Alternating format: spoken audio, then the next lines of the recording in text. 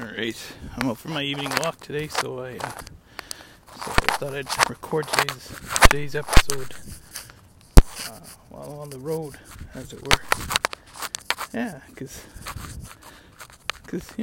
I'm out. Today I've been thinking a lot about time and how our perceptions of time have changed in the last few days. Teaching for the most part is it's a busy profession. There are always things to do and decisions to make, and running around chasing everybody, remembering who went to the washroom and who went to the office, and who lost their pencil, and all those little things that keep you busy all day. And you start the day at around 9 o'clock, and then at 2:45 you're looking at the clock thinking where the day went, and if you have enough time to finish off your lesson, or if you need to cut it and hold on to it for tomorrow.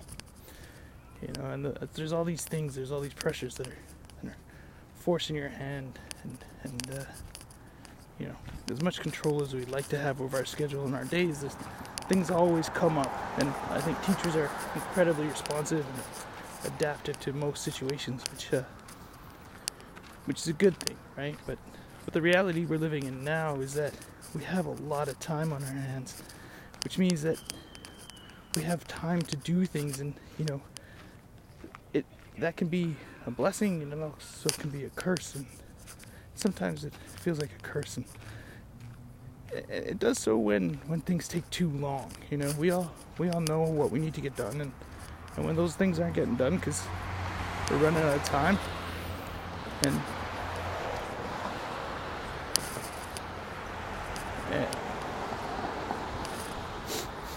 good few cars going by.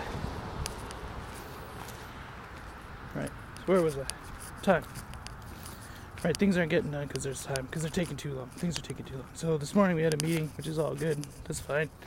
But getting everybody in, having everybody say their piece, and getting out, that takes time. And by the time it's all over, we're off schedule, and that can be annoying, But then you move on and you get into your next set of meetings, which for me today was meeting with my students and catching up with them, seeing what they were doing.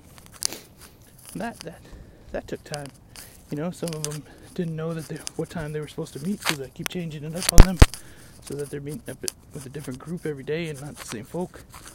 And then that leads to confusion, and that takes time to sort out, and checking emails and firing emails off, and trying to sort everybody out, and that's not always easy, and those things take time. And then so we get through that, and everything's going okay. And then in the evening I was trying to put together some instructional videos, and I downloaded Explain Everything EDU, thinking that would be a great platform. I've used it before and it's worked okay.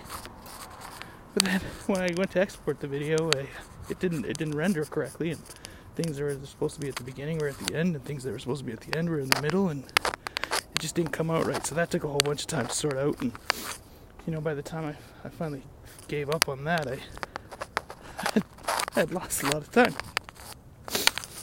Right, so that seems to be where the days are going, is into this weird abyss where the structure of the day, that 9 to 3, that the bell times that keep us in check, the lunch hour that's too short, and the recesses that aren't long enough, and that morning bell that signals the beginning of the day, it comes too early, and so does the bell that signals the end of the day. There aren't no bells anymore, and that's become a little bit disconcerting. Trying to fit everything in when you don't know where things fit. Right, so it's been an interesting challenge, I think, today, is that realization that time can be on your side, but it also can be too much for you. Anyway, I hope you all had a good day, and your teaching's going well, and your students are getting into it, and you're having a good time. We got a 4-day long weekend coming up here, so we're heading into some more time off, which should be alright. Anyway, I'll talk to you tomorrow.